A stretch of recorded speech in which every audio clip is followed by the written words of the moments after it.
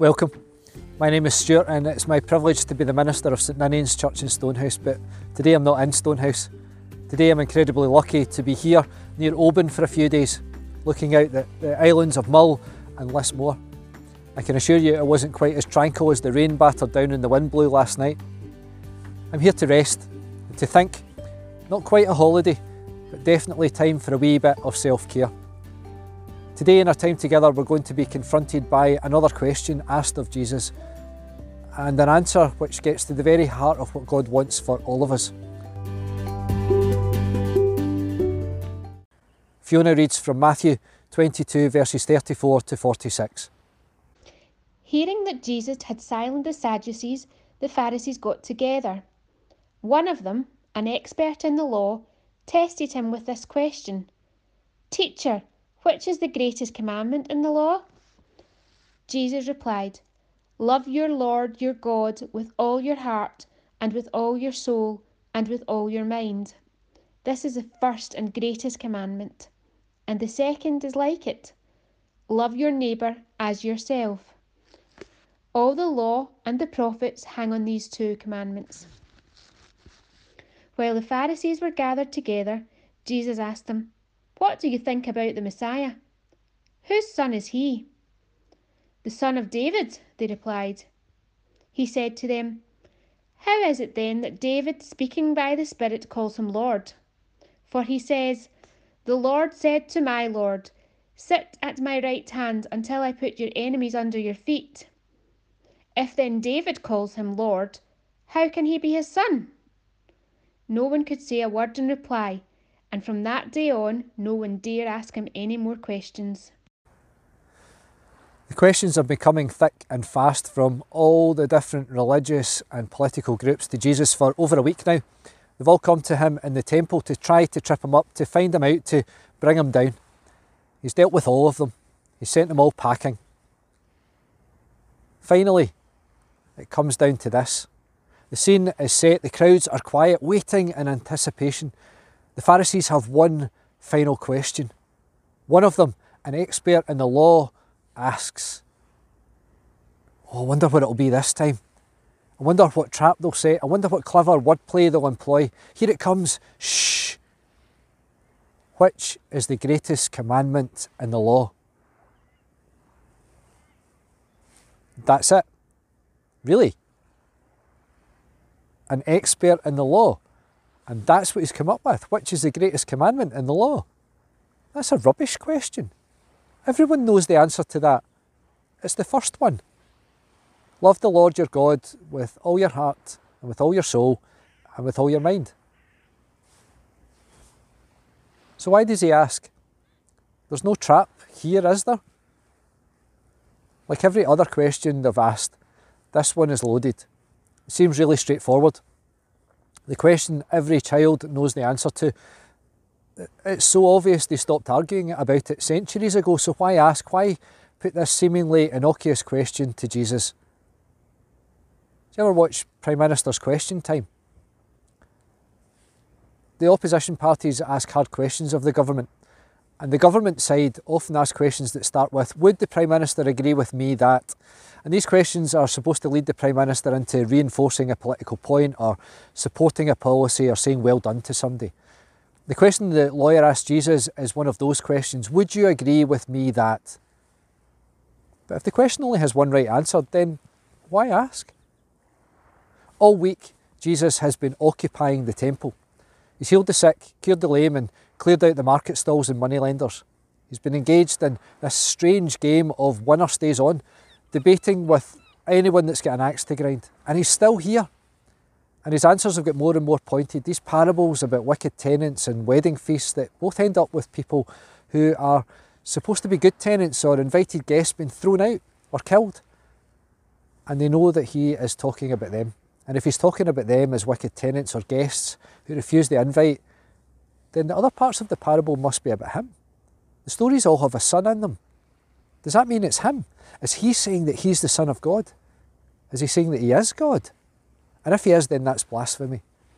So instead of asking all these trick questions, maybe we should have started at the most important one, which is the greatest commandment, goes to the heart of Jesus' identity. If he's saying he's the Son of God, then maybe he'll trip over the answer to this really simple question. I mean, if he thinks he's God, who knows what he might say? But Jesus gives the right answer. He knows who he is. He knows his relationship with God, his Father. And love your neighbour as yourself. Sorry, what? I only asked for one. Just one. Singular. Pick the best one, the most important one. That was the question. Nobody asked for a list. Love your neighbour as yourself. Where did that come from? It's not even on the list. It comes from Leviticus chapter 19. And obviously we all know that because we've read Leviticus loads of time. But on the off chance that you haven't, then maybe take a moment, maybe even press pause and go and read Leviticus chapter 19. Leviticus is a law book. It contains what has become known as the Holiness Code, a set of rules that lay out how the people of God should live. They're the rules that the Pharisees say they're really keen on enforcing and upholding. And Jesus picks something right in the middle of it that's basically a commentary on the giving of the Ten Commandments and everything that flows from that. Moses had gone up the mountain to speak to God and came back with this set of laws. Jesus starts his public ministry by doing something similar. He went up a hill. He delivered what's become known as the Sermon on the Mount. And that sermon is all about the commandments, which start with what he calls the Beatitudes, this strange list of the least likely people who Jesus says are blessed. And here, almost at the end of his ministry, just days before he'll be crucified, Jesus is still talking about the same thing. Leviticus 19 gives instruction about temple practices like eating sacrificial food, but it goes on to talk about leaving crops at the edge of the field for the poor and the refugee. It talks about honesty. You shall not render unjust judgment. You shall not be partial to the poor or defer to the great. With justice you shall judge your neighbour. You shouldn't slander people or profit by the blood of your neighbour. It talks about morality and power, about environmental stewardship, about truthfulness and accountability. And there in the middle of all of that is verse 18. It's this phrase that's so easy to skip past. Love your neighbour as you love yourself. Love your neighbour as yourself is the second part of a sentence that starts with, you shall not take vengeance or bear a grudge against any of your people. This isn't some random quote from the law. Jesus is calling out the Pharisees. They absolutely have a grudge and they want vengeance against him. Jesus knows exactly who he is. He knows exactly who they are. But his choice of a second commandment, this ancient instruction at the heart of the Holiness Code, the laws which the Pharisees are so keen to uphold in every minute detail, it's the final undoing of them all. The law is the standard they judge everyone else on, but it's the standard that they themselves fail. And Jesus sums it up in three parts. Love God, love your neighbour, and love yourself. And to be honest, that's really hard. All of it's hard. We struggle to love God. We're pretty poor at loving our neighbour sometimes, and we're even worse at loving ourselves. Some of that struggle is about not knowing how. There's a nonsense that goes around that love is some kind of mysterious thing that you have no control over and it just magically happens, and I'm not sure that that's true. I think we decide to love. Sure, romantic love, the attraction between people happens, but that's not the same thing. It's not what Jesus is talking about here. We learn how to love, we see it and we copy it, we experience it and we try to emulate it. We decide to try it so that we practice and practice until we become better at it. The Pharisees haven't practiced love. They've practiced greed and power and suspicion. So it shouldn't be a surprise that the thing they've become expert in, most of all, is being afraid. It's fear that undermines love. The fear of being rejected, the fear of being alone, the fear of not being enough. And that fear can lead to all kinds of behaviours, and in the Pharisees it's led to them grasping onto power, because to let go, to follow God wherever God is leading without knowing what that'll look like or where it will lead us, it's just too scary. We all crave certainty, especially in these uncertain times. It's just another item to add to the list of things that make us fearful. As Yoda once said, fear is the path to the dark side. Fear leads to anger. Anger leads to hate. Hate leads to suffering. So perhaps it's time for each of us to do a spot check. How am I doing at loving God this week? Have I spent time in God's company? Have I tried to find out more about God and let God know more about me? How am I doing at loving my neighbour this week? Have I checked in with the people around me? Not just my friends. What have I done this week to make someone's life better? And what about me? How am I doing at loving myself this week? What have I done to look after myself? Those are like 3 legs of a stool. Ourselves, others and God. If one of the legs is missing, then the stool falls over. If one is shorter than the others, then the stool is imbalanced and we need to work really hard to stay on the stool. It's the last one that can be hardest of all though. We can feel all kinds of guilt about taking time to ourselves. There's so much to be done, so many problems to be solved, so much to be scared of. But here's a thought to encourage you. God loves you.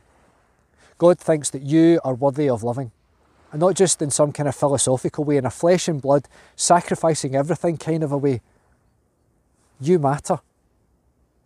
You matter to God. God loves you. So love God, love one another, and love yourself.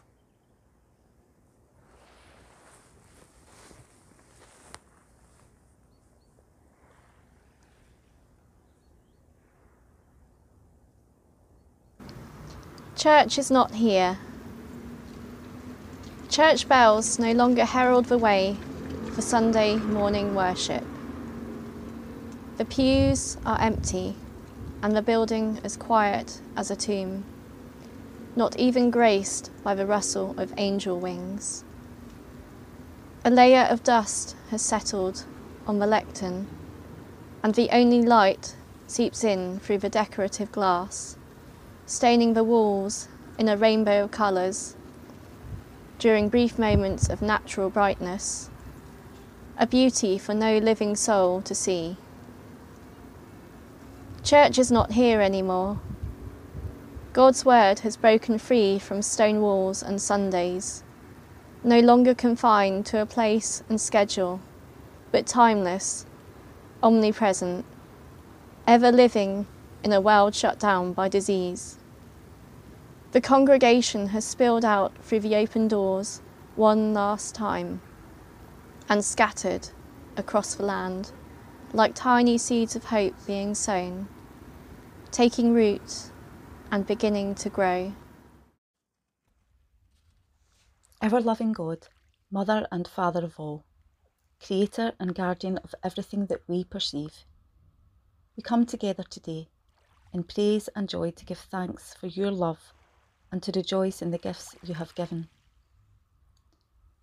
We pray for a world which has been terrorised by the implications of COVID-19.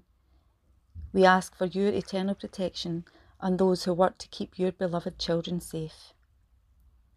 In a time where the interdependence of all people has become ever more evident, and yet the divisions that plague our societies have become ever more obvious, we ask for the boldness to acknowledge our prejudice and to work for justice for all peoples.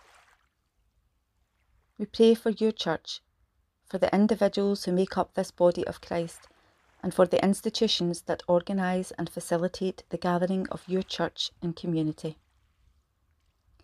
In this time of change and hardship for a people who have lost the privileged position once occupied by Christians in the Western world, help us to see the gift that this can bring, to guide us towards a simpler, faithful church, focused on love of you, love of our neighbour and ourselves. We pray for each person listening here today, as we each chart our own path through life, seeking to do good, at times succeeding and at times failing, that we may each find strength in your love to live well and show the radical love offered in and commanded by your Son, today and every day. Hear us now as we join in the words you taught us, saying, Our Father in heaven, hallowed be your name. Your kingdom come, your will be done on earth as in heaven. Give us today our daily bread. Forgive us our sins as we forgive those who sin against us. Save us from the time of trial and deliver us from evil. For the kingdom, the power and the glory are yours, now and forever. Amen.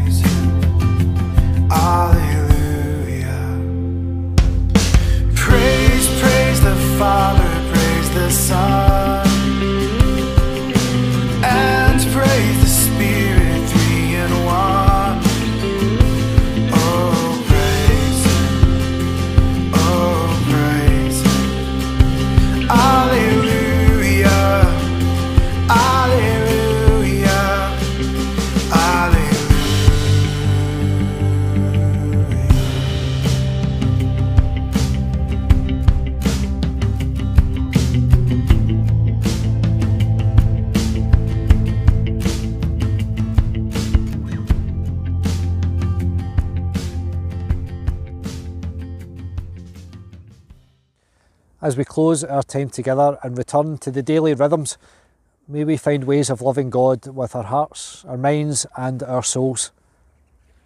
And then pay it forward to our friends, our family and our neighbours, and to love ourselves. So go with God's love sustaining you today, tomorrow and every day. Amen. May the Lord bless you. May the Lord keep you. May the Lord make his face to shine upon you. May the Lord bless you. May the Lord keep you. May the Lord make his face to shine upon you and give you peace.